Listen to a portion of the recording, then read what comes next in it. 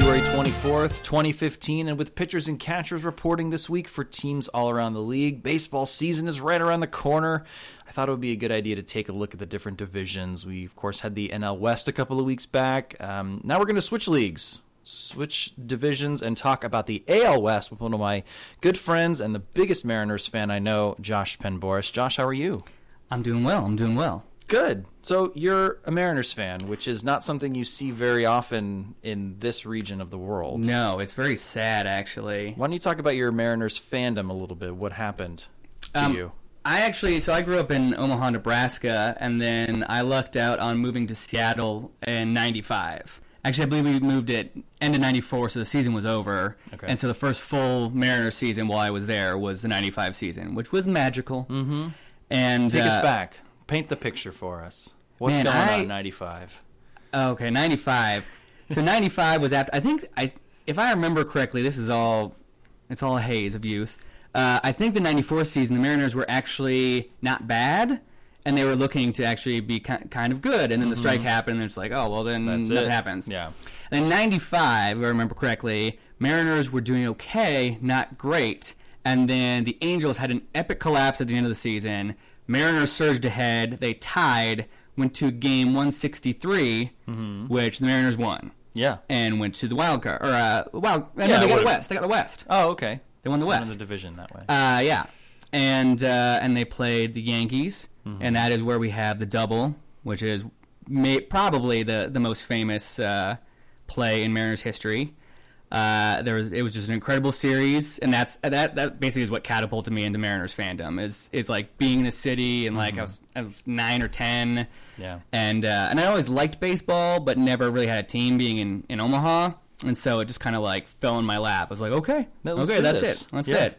And then Cleveland broke my heart. So I in 1 year found baseball fandom and found sports broken heart.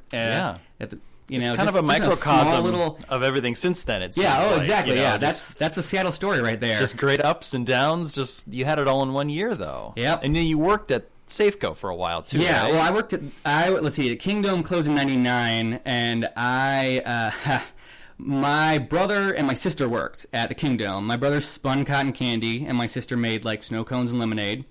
And they tried to get me a job there, and the boss was like, "Oh, how old are you?" And my brother was like, "Oh, he's 14." They're like, "That's too young. We can't do it." And literally like a month later, he goes, "Hey, my brother needs a job. You want to hire him?" They're like, "Oh, how old is he?" He's like, "Oh, he's 16." They're like, "Oh, yeah, sure." So they hired me. Yeah. And it was awesome. I was the only one out of all my friends at a job. And so I was there at the Kingdom for the Kingdom closing. And then I hated the job because I was making like snow cones in a back room for like 6 hours. And then we moved to Safeco Field. And my boss was distracted, and I said, "Hey, I want to be a vendor now." And those are the guys who go up and down the aisles with stands, up and down the aisles with food. And he was distracted, and he goes, "Yeah, sure, whatever." So I got a promotion, and I was like a 14-year-old kid wandering around, and people all the time were like, "How old are you?" Yeah, that's borderline illegal. Yeah. Oh, it was. Yeah, not borderline, I guess. Yeah. It is, yeah. But it was amazing. So I got to be there. So '99 was really when.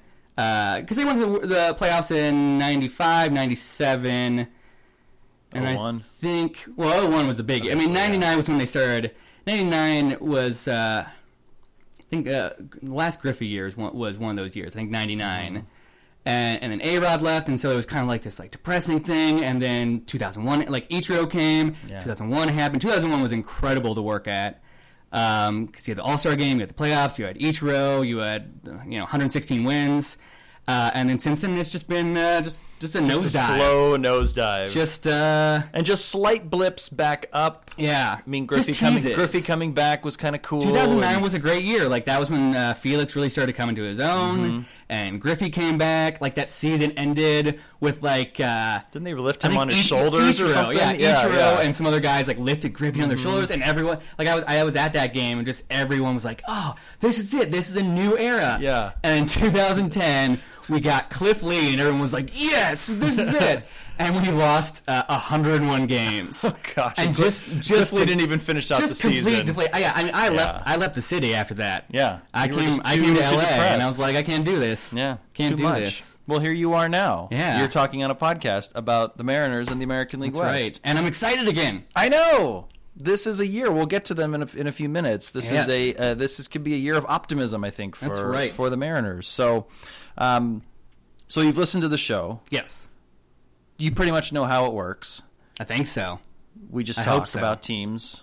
Sounds a little complicated, but I think we can. I think Okay. we can manage. Now, one of the things that we didn't actually get to in the National League podcast was we want to try to bring in this idea of wins above replacement, and it's sort of this new way of thinking, new way of looking at values of players outside of the typical batting average, home runs, runs batted in. It's sort of a cumulative number that is just a way to value different players against their positions and level the playing field as a way to, figure out who's good and figure out who is not good. Yeah. There's a lot of statistical components to it. We'll try to save those from you, but just suffice it to say, the higher the WAR, the better. Yeah. It's kind of the easy way to sort of think about it. If you want to go more in depth, baseballreference.com has a lot of great stuff. Fangraphs has a lot of great stuff as well. If you want to really know and dig deeper into that, but just know that we will have some references to that throughout it, and so we don't want you to get lost in that. But it certainly won't be. We won't lean on that statistical. We won't lean on that statistic heavily. Yeah, I love WAR just because it's a good catch-all. It takes into account what position the person plays, the kind of defense they play. It tries to strip out luck as much as possible, which is a big thing for pitchers. So it's all the components that go into it are more complicated than I've been able to wrap my head around. But WAR is very easy, and it's great for comparing players across generations. For the dead ball era and things like that. So you can kind of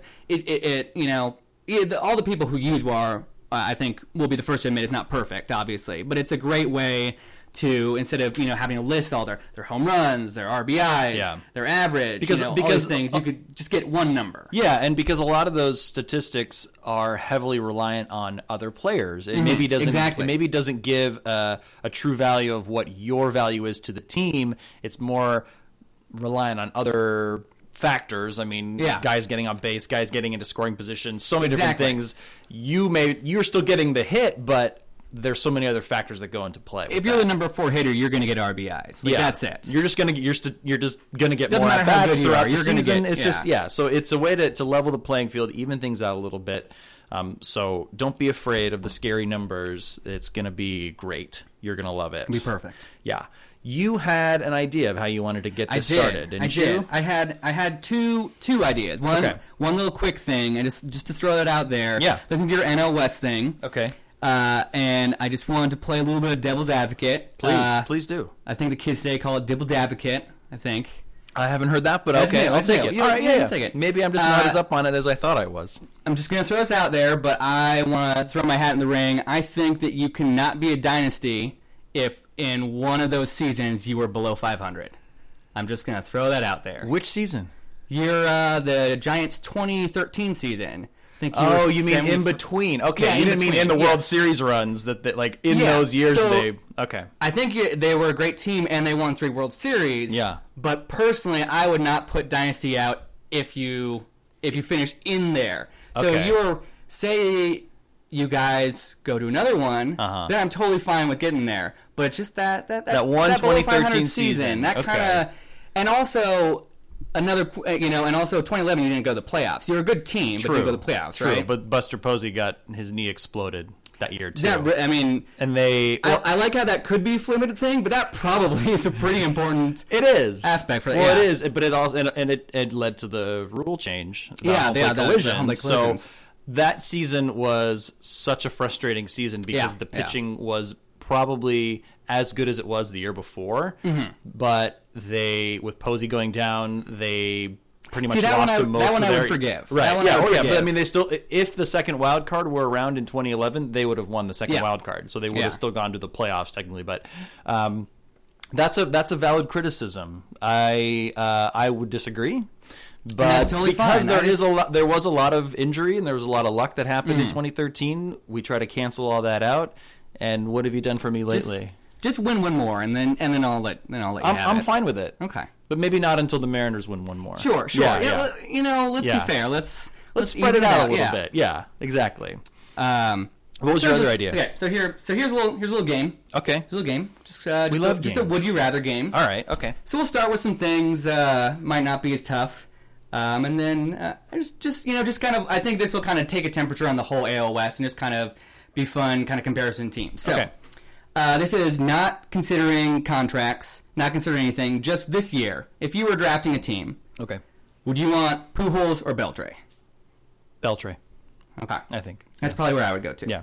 I think Next. I think his go Oh on, no, go no, ahead. no. You can. Well, no, I and we'll get to it again when we go through the different teams, but not considering contract, I like just where Beltre's game is at. Yeah. And I like his game seems really suited to the ballpark that he's in. Yeah. My one worry about Beltre is just that defense is such a big thing, and he is getting there up in the years. Mm-hmm. But I still, I think Pujols has really bounced back after that Yeah. that kind of lost year of his. But agree. Okay. Next, Hamilton or Fielder? Ooh, that's a good one. I think Fielder, because I think that he'll end up playing more games than Hamilton in the end. I think, there's a... Yeah, that's a really tough one without considering contract. I probably still would take Fielder, though, but it's close. It's tough because Fielder lost all last year most last year with the injury, but seems to be, from what everyone's saying, is back. Yeah. And that was his Hamilton- first season that he's really had Yeah. where he's missed a lot of time. He'd been pretty durable up until that point, but, Yeah. Hamilton, just the recent word is that he might not be ready. He's at least not ready for spring training, and I think might not be ready for the start of the season. And I don't know where he's going to play, really. I mean, again, we'll get into it, but Yeah. I mean, the Angels are got it pretty set in the outfield, I think. So Jose Altuve or Brett Lowry? I would say Altuve. Mm-hmm. I would say that because of injury history with Lowry. Yeah. Altuve's been a little bit more consistent, and I think that Altuve is a on-base machine. Yeah, and that's the thing. So the reason why I picked that one is because I think Altuve is a known quantity at this point. He is. I don't think he's going to get better.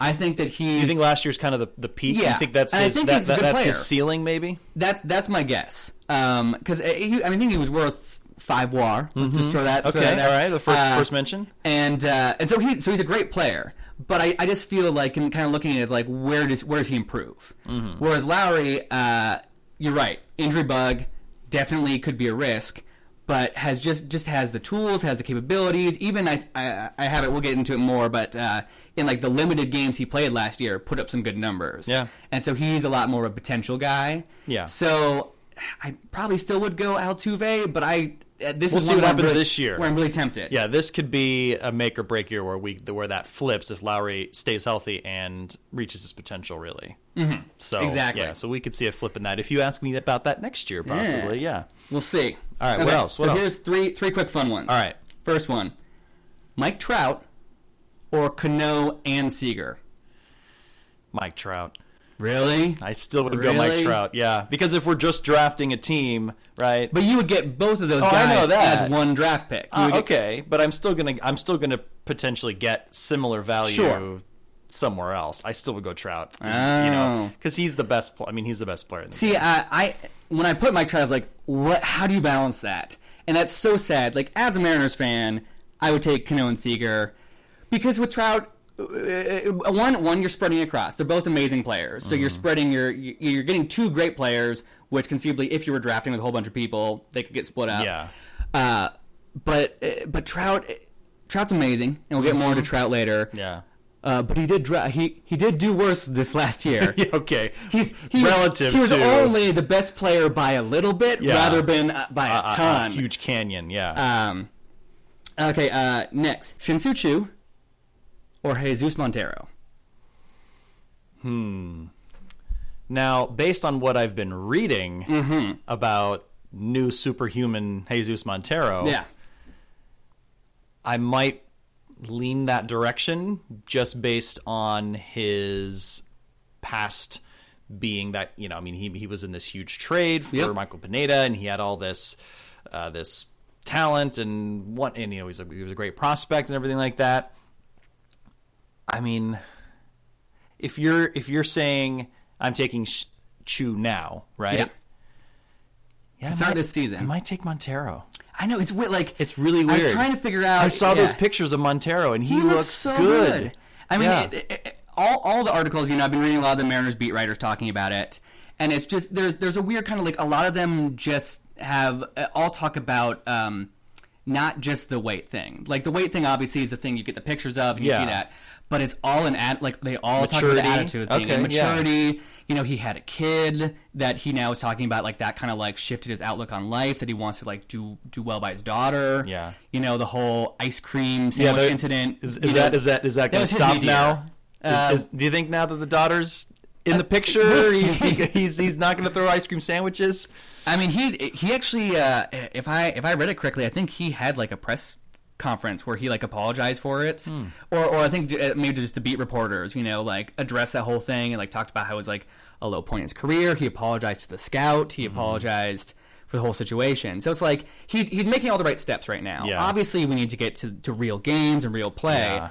But it's like Chu's kind of scary with he's trending in the wrong direction, really. Yeah. Based on his numbers from the previous couple of years, he's definitely trending He had downward. a great year with the Reds, and then just rolled. Yeah, I mean, he knew exactly when to have that perfect Yeah. season right before his contract was up. But so he still could. He was an OBP machine. Mm-hmm. He still could bring it back, but it's just like you just kind of see some of those things I written down somewhere. I think he's 31 or 33. Well, yeah, because he was an older rookie. He's 33. Out of Korea, so he's not. I mean, he's had 6 or 7 years, but he's getting a later start than some of the other players.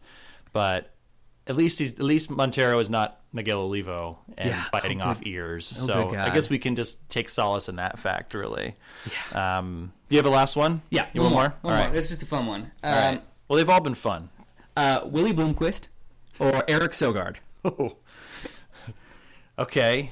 Eric Sogard, because he's apparently the face of MLB. Really? Yeah, wasn't he? They voted it last year. I'm pretty sure they did the whole and the A's cruel. viral Twitter.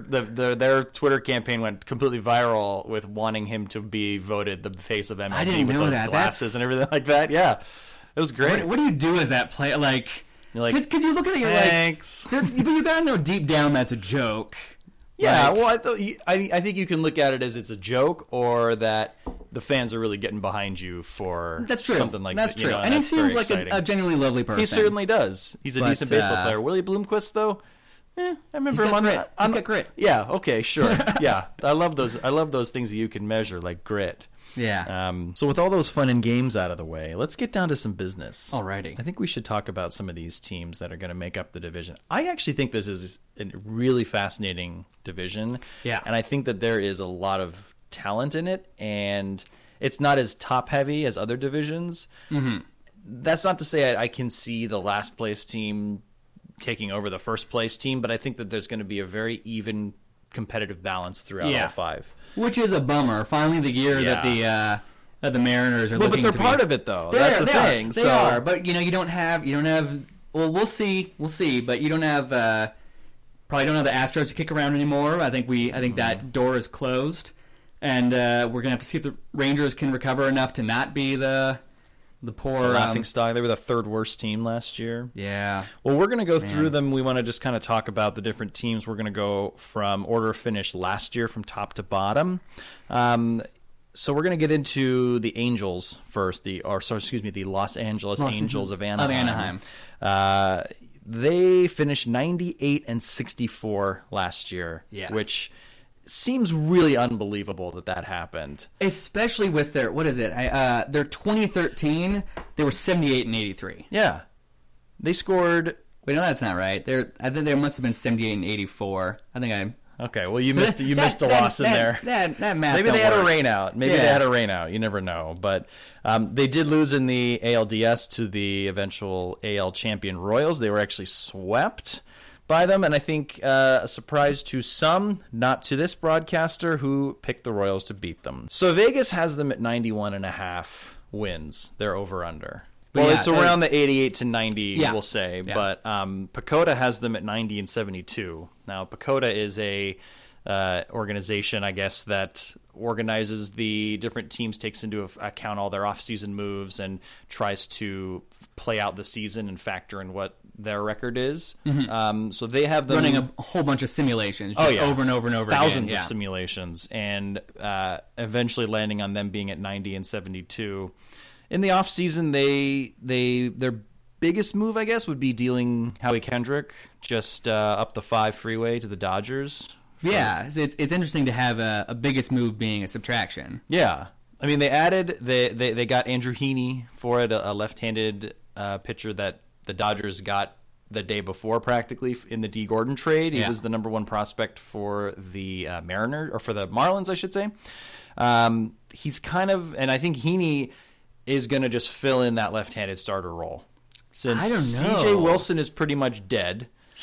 Tyler Skaggs is out for all eternity. So I think Heaney's going to come in and be that left-handed starter that they're going to need.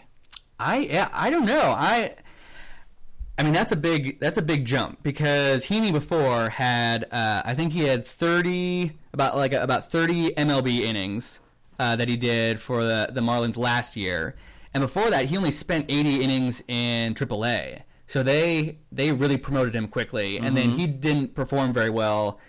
He was worth negative WAR, negative .3, but Yeah. when you're only pitching 30 MLB innings, it's not much. Yeah. It's small sample size, but still he didn't really quit himself that well. I mean, everything I've heard about him is that he will be a great pitcher down the line.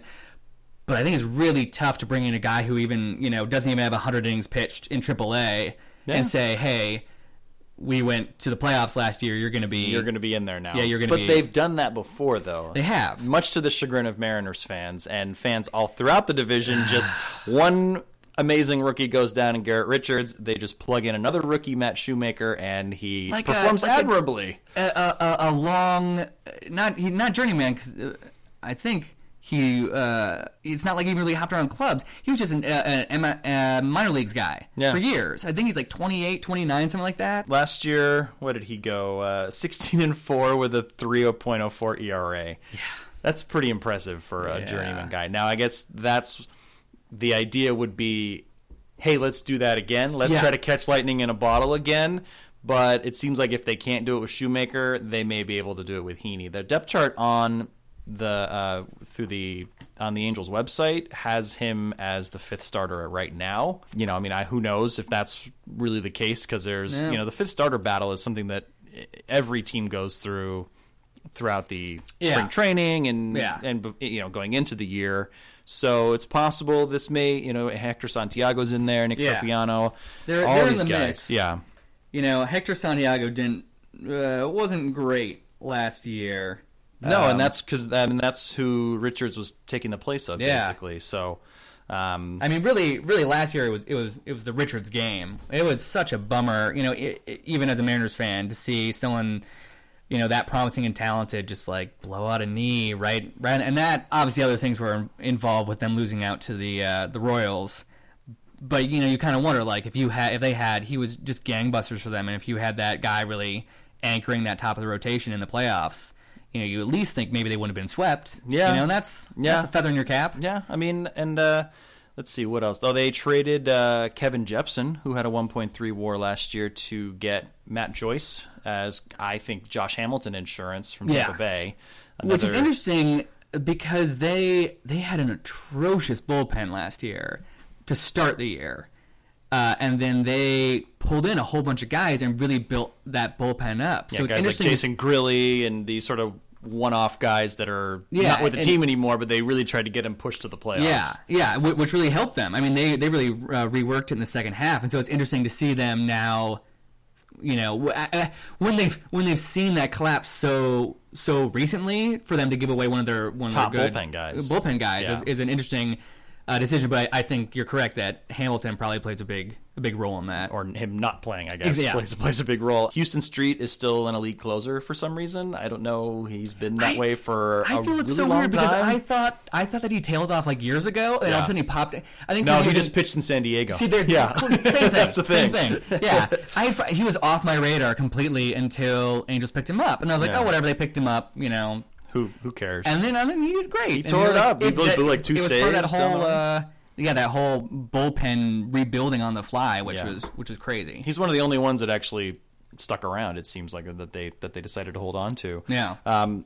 I think pitching is kind of is going to be the key in how they shuffle the rotation Mm-hmm. and how they stack it up in the injuries and who comes back and does Richards come back as well as he did in the year. Right now they're saying because it's supposed to be a 6 to 9 month rehab, and they're saying it could be just the straight 6, which is because he is doing light throwing now. Yeah. But they're in month 6 right now, basically. Yeah. So month 9 would be a month or two into the season. Yeah, so he's aiming for opening day start. Well, which would be hey, crazy. If you're young, I guess you could do that. Yeah. But their offense, they finished number 1 in the American League in runs. They were top 10 in batting average, on base, slugging. They have Mike Trout. He's the best player in baseball. He's at only a 7.9 WAR last year. Yeah, only. I just have to say that I think we joked about it a little bit earlier, but how incredible it is that he had a down year and still was the best player in baseball and got MVP. Yeah. Like he had his rookie year, he was worth 10 WAR, which is like that you don't see it. Barry Bonds put up WARs in the 10, 11, 12 range. But it's like I don't know if Pujols ever put up 10. He was never as good because Mike Trout, he is the whole package. He can steal bases. And it's the center field really helped. Yeah, and the bases. Yeah. And like in his sophomore year he improved and had a 10.5 WAR. Yeah. He had a 432 OBP. Unbelievable. As like a 22-year-old. Yeah. That's incredible. Baseball is not that easy. If you No. watch him play, it's not that easy.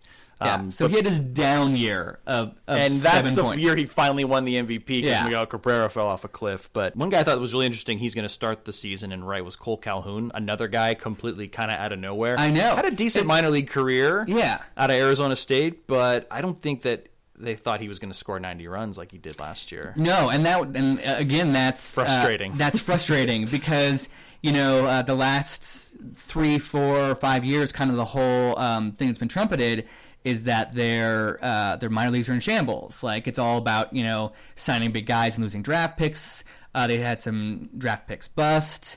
They lost Nick Adenhart. They had a lot of things with their rookies or their minor. You look at it and you go, if they didn't have Mike Trout, like Where would their farm minor system be? Yeah. And so to hear these things and be like, oh yeah, they're bottom 5 farm system, and then they get a guy like Cole Calhoun just pop up. Yeah. They're like, oh great, okay, so you got Garrett Richards and Cole Calhoun Yeah, just right. showing up. Yeah. 400 on base in the minors over. He hit 320, but 90 runs last season. That's pretty impressive. I think he is what Mariners fans always wanted Michael Saunders to be. Okay. So it's extra painful to see that kind of that spunkiness. Yeah. Well, he's on the page. I'm looking at the Angels website, and he is the player that's prominently featured, sort of on the right-hand tab side. So I guess he's a fan favorite, and he looks. I don't know any Angels fans. We live in Los Angeles, and I know 0 Angel fans. Yeah, it's all up here. Dodgers fans. Yeah, granted, it's a little bit south, but I mean, I know more Mariners fans down here than I know Angels Angel fans. So Yeah. nothing against you, Angel fans. We love you, but I think one thing, and just we'll wrap them up pretty quick, but they were the best defensive team in the American League, and Kendrick and Ibar. Really? Yeah, they were. They had the highest didn't fielding know percentage. that. Yeah. And Kendrick and Ibar were a great combo kind of up the middle. We always talk about you got to be strong up the middle. You got to have a great catcher, middle infield, and center fielder. And trading Kendrick and I having just don't fully get that move. I don't either. And I mean, because the thing that they replaced him with Josh Rutledge, Grant Green. I mean, who are the? I mean, I know we know who Josh Rutledge is, but this is who you're going to. Again, this was a team that won 98 games last year, and they're relying on Josh Rutledge to get them back. So maybe you're right. Maybe they really are fully intending on slotting Heaney in I mean, maybe they'll keep him down a little bit for service time reasons, but They like what they saw, But, it seems yeah. like. So, over-under, what do you think? 88. You have 88.5. I have 91.5. Why don't we split the difference and say, why don't we say 90? Do you say over or under 90? I think 90 is a really good number. I think it's a really good number. Exactly. Because yeah. 98 last year, I don't think they can do that. No. But 90 is in that right. If you said there, 89.5, I would say over, or like 91.5, I'd say under. If we're going by 88.5, I would say over. Yeah. But if we went with your 91, I would say under. Okay. So we're pretty much I probably put them at 89 or 90 wins. Right at Pacoda. Oh, right at Pacoda. Absolutely. Another team that finished in second place actually fought with the Angels for AL West supremacy last year until they faded really hard. So sad. The Oakland Athletics finished at 88-74. That doesn't tell the whole story because they were 72-44 at the beginning of August. On August 9th, they went 16-30 the rest of the way. And they still barely made the... That was after picking up Lester. That was after picking up Samardzija and Hamill. Didn't they had one? They had one other trade in there, didn't they? Oh, they got rid of Cespedes. Yeah, but yeah, I mean, you would think if you acquired two aces, you wouldn't go 16-30 for the and they were not good. Run. They were only 11-10, both of those guys, Yeah. for them down the stretch, and they lost a heartbreaker, one of the best playoff games ever, unless you're an A's fan. It really is so much fun to watch, but I think that, and to cross sports here a little bit, the Sharks blew a 3-0 lead to the Kings last season, a heartbreaking collapse, and I think they completely overcorrected in the offseason, and I think that maybe the moves that their GM Billy Beane made kind of tried to overcorrect a little bit in response to a completely fluky random game. If their catcher, if Derek Norris throws out one base runner, they probably win that game. Yeah, that was a great game. 8 steals they had, the Royals had in that game. 8. And you couldn't throw anybody out. They finished, of course, 88-74. Their manager's Bob Melvin. Breaking Mariners' hearts everywhere. Yeah. Final game of the season. But you wouldn't even think that the Mariners, you had to be happy. Again, you know, I was. It's a happy time. The fact that we actually had an entire 162-game season matter all the way up to game 162 was a breath of fresh air. It certainly was. But, once again, as classic Marinerdom, giving you a present and then just ripping it away. You get all the wrapping off, and then just as you're about to open the box, and they just take it away. Yeah. Pacoda has them very similar. They has them losing a couple of wins. It has them at 84-78. I think that's about where Fangraphs had them too. Okay, and what do you have for the over/under? The one that I looked at, I said 82.5. What do you see? I got 81.5. Okay, so that's about what we'll go for. So this offseason, it was kind of, I say it was when I was looking at it, looking at their moves, kind of a tale of two off seasons. Yeah. I hated the first part of it, and I think they really rebounded in the second half. It's amazing how just one acquisition can make you go, oh. Yeah. That's the plan all along. That killed me. That day when I loaded up MLB Trade Rumors and saw Oakland acquires Ben Zobrist, I was like, no. We were doing so well. They were going to finish in last place this year. Yeah. So, I mean, that getting Zobrist was part of the good part. Mm-hmm. They were able... And I would love to be, fly on the wall or get the ear of someone in there and find out, was that the Billy Beane plan the whole time? Like, was he working that in the background while he's doing all these other trades, feeling that eventually he would get Zobrist? Or did he set up that first half and then just kind of stop and be like, obviously I'm sure he had some other things he was trying to get set up. Yeah. But like, what have I done? Yeah, what did I do? Yeah. And then I'm very curious whether that was a long gestating was he playing the long game? Yeah. But I think we need to have Aaron Sorkin write another script about it. I think so. And I think just about this particular offseason, because it is fascinating. I want to see Aaron Sorkin do the Ruben Amaro story, actually. I want him to do a double. Yeah. Anti-Moneyball. Yeah, he could update Billy Beane, but You want what for Cole Hamels? You want literally my entire prospect system? No, that's not happening. Ridiculous. But, well, let's kind of go through it. Sure. I tried to at least put it in as best chronological as I can, starting out with these bad moves. Derek Norris was moved to San Diego. They traded Brandon Moss. They broke the bank for Billy Butler randomly. Who would play Billy Butler in the Anti-Moneyball movie? Oh my God. Will Sasso. Oh yeah, there you go. Well, we're going to reach out to you to play Billy Butler. $30 million for your DH. He wasn't even that good last year. The sad thing is, I'm sure it was a race to dump the wheelbarrows in front of Billy Butler between Billy Beane and Jack Zarenzik. Yeah. And every Mariners fan was so happy that Billy Beane is in better shape and Jack Zarenzik just dumping those wheelbarrows. Yeah, he couldn't quite get the third one out there, I guess. But then they also traded probably their biggest move, the most shocking one, was trading MVP candidate and budding superstar Josh Donaldson to the Blue Jays. With what, 2 or 3 more years? I think he's a Super 2 player, so he has 3 years of control remaining. And they traded him for the aforementioned Brett Lowry. They're going to get Marcus Semien as well to play shortstop. The interesting thing about all of these moves, they got Ike Davis to play first base. Again, another move I don't really understand. The only 2 guys are left from that playoff game last year for their starting lineup. It's Coco Crisp and Josh Reddick. Now, Sam Fuld was on the team. He's slated to be the left fielder, but he wasn't the starter in left field last year. So very strange that this particularly one game. I want to know what would have happened if they would have won the game. Had they won the game... they wouldn't have Coco Crisp anymore. No, they wouldn't. No. He would have been showman door. Get out. You did your job, Coco. Yeah, you're out of here. But, so to balance out those moves, they went ahead and got Ben Zobrist from the Tampa Bay Rays, who were apparently just trying to burn off these good players. Andrew Friedman leaves, and they're still trying to do the Rays way, but they were just kicking they're just kicking people out the door after that. Yeah, it doesn't make any sense. Matt Joyce is gone. These guys, Ben Zobrist is gone. These are players who can help you. Yeah. So they and then they.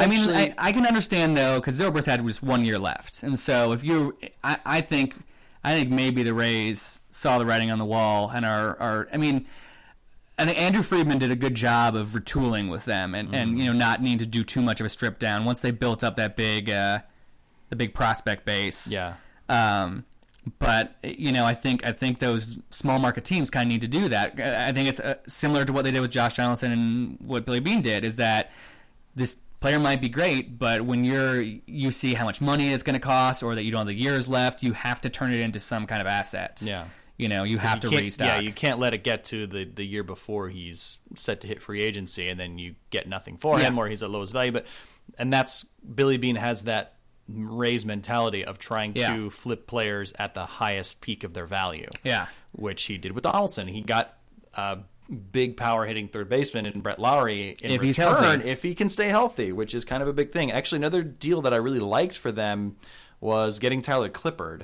He'd been great. He'd been probably the best reliever for the Nationals the last few years, and they gave him Yunel Escobar. So who they got in the Ben Zobrist deal.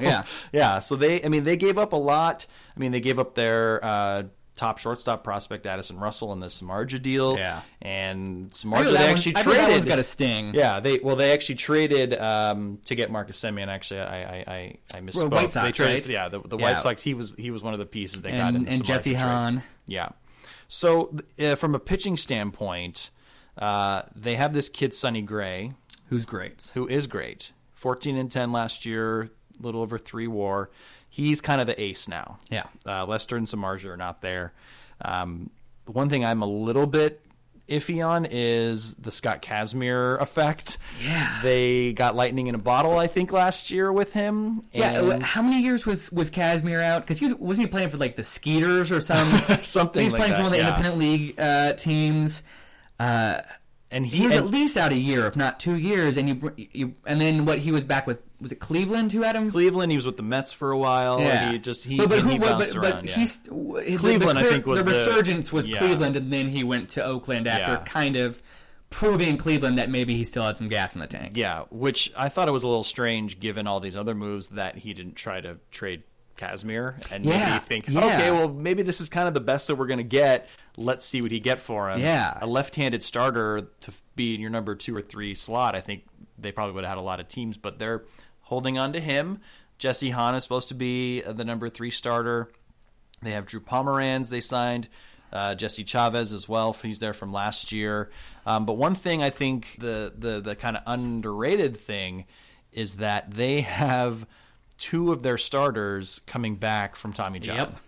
Yep. Targeted for June, Jared Parker and AJ Griffin, who kind of paced that team in 2013. Yes. And they threw 197 innings, and they lost them both. Yeah. Huge gap to fill. It's amazing that they finished where they did with those guys gone, really. Oh, I know. They've and that really just is a testament to Billy Beane's abilities to cultivate depth. And so he's, that's just really been his way of keeping the A's in the game. Yeah. Even if Kazmir doesn't get to the level that he did last year, or if they struggle in the bottom half of the rotation, they're not really going to have to worry because they have these two guys coming back and they can replace anyone who's not efficient. It's always tough to rely. So here's the hope. The hope is that they can come in, sweep in and be great, but you don't have to rely on them to do that. Depth is only depth until when you don't need it. Yeah, and so it's never bad to have starting pitching depth. No, never. You have 7 guys for 5 spots. That's an okay problem to have. Yeah, you'll see fan bases be like, oh, we have the 6th starter that we don't need. We should be trading him for another asset. You're like, no, you should be holding on to him because it's almost a guarantee when your starter is going to go down. So on offense, I think this is kind of the confusing part for the team. I mean, we mentioned that they only have these 2 starters left from the playoff game last year. They lost 6 of their top 7 position players. That's amazing. The only person they have left of their top 7 is Josh Reddick. Yeah. And do you have his WAR there? What was he last year? Josh Reddick put up 2.3. Yeah. He strikes out a lot. He had, I think, a lot of promise coming over from the Red Sox. He was a huge prospect in the Red Sox system, and I don't know if he's quite put it all together. He's a solid player. And he's put good years. I mean, I think last year was a bit of a down year for him. Yeah. Because I think the year after he came over from the Red Sox, he was incredible.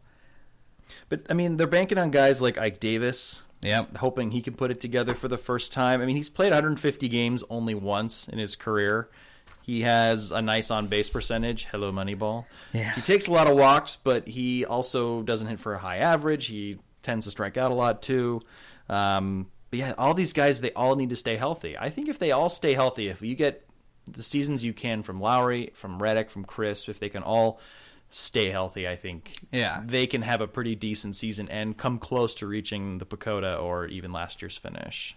I think one of the kind of things that might keep them down, while, as we've been talking about, they've been lauded for their depth, one of the nice things that they were also able to do, so they lost, we talked about all those great guys that they lost, but the other great thing, one of the reasons why all those guys did so well was because Bob Melvin is great at setting up platoons, and platoons were a big part of just the whole success. So you had great, you had Derek Norris and John Jaso, both good offensive catchers. You were able to rotate them around. You were able to put guys, you had Brandon Moss also out there, and you had all these guys rotating through DH and, taking, spelling each other. And I think by, they really got the best out of those guys by having them, but not also exposing them too much and really keeping them sheltered, properly platooned. And so by losing all those guys, I think, sure, you have guys stepping up, but because these all were platooned, now they're kind of on. You have to have not only one guy step up, you have to have maybe platoons stepping up, whole new platoons and things like that. But you have even lost the platoon at DH now. You got Billy Butler. You don't even have that flexibility because you're paying a guy $30 million over 3 years to just be your DH. Yeah, and I think the hope, one of the big hopes for Ben Zobrist is that he can be the platoon for a whole bunch of guys. Yeah. But if you have Lowry go down, or even so, God forbid, Zobrist goes down. Oh God, I don't even know. Zobrist is their Mike Trout. He's such a jackknife that he can really play. Yeah, so. that it was. I can't remember who it was. Probably like Dave Cameron or something was saying that when Zobrist was available, it's like, everyone is going to want Zobrist. Yeah. He's just so easy to slot into so many positions and so valuable. I wrote here that he's a war hero. He is. He's put up the last 4 years, I believe, are 6.3, 5.9, 5.4, 5.7. And I mean, the baseline for it, we talk about, but 8+ is superstar status. Amazing. So I mean, everything from 4 to 8, maybe you can like see. a 2 or 3 is like a good regular. Yeah. So like Eric Ibar, I think normally is in that 2 or 3 range. He had a great year, was 4 last year, but like someone who's a solid, good contributor. Yeah, he's going to settle in to about 2 or 3, and then 0 basically, and to 2 is basically the replacement aspect is, well, what if you put a replacement player? What if you just grabbed a guy from off AAA? The street or somewhere? Yeah, some guy who's like some a guy off the street that is a baseball expert. Literally, one of us. You could just throw one of us at second base and just see how that goes. But I just don't like it. There's just a weird thing about this team is that I don't like it when teams that were so close or teams that seem to have it together completely retool everything when they don't have to or they didn't really need to, I don't think. I mean, they lost 6 of their 7 top players, obviously to trades and some to free agency. I don't think they even thought they were going to get John Lester, which is why they went all in on it. But there's a weird thing about it. I don't know if you can really try to catch that lightning in a bottle again. But they're in a weird spot where they're kind of contending, but they're kind of playing for the future, and we'll have to see how it blends this season. I think that they probably finish right at what they are scheduled for. I think for 82.5, I'd probably say over, but not by much. I think I would take the over, but I like their Fangraphs 84 and 78, and you said I think with Pacoda too. Yeah. And that's about where I think they'll finish, and that puts them in contention for the wild card. That was part 1 of the AL West Preview Podcast. Part 2 coming at you soon.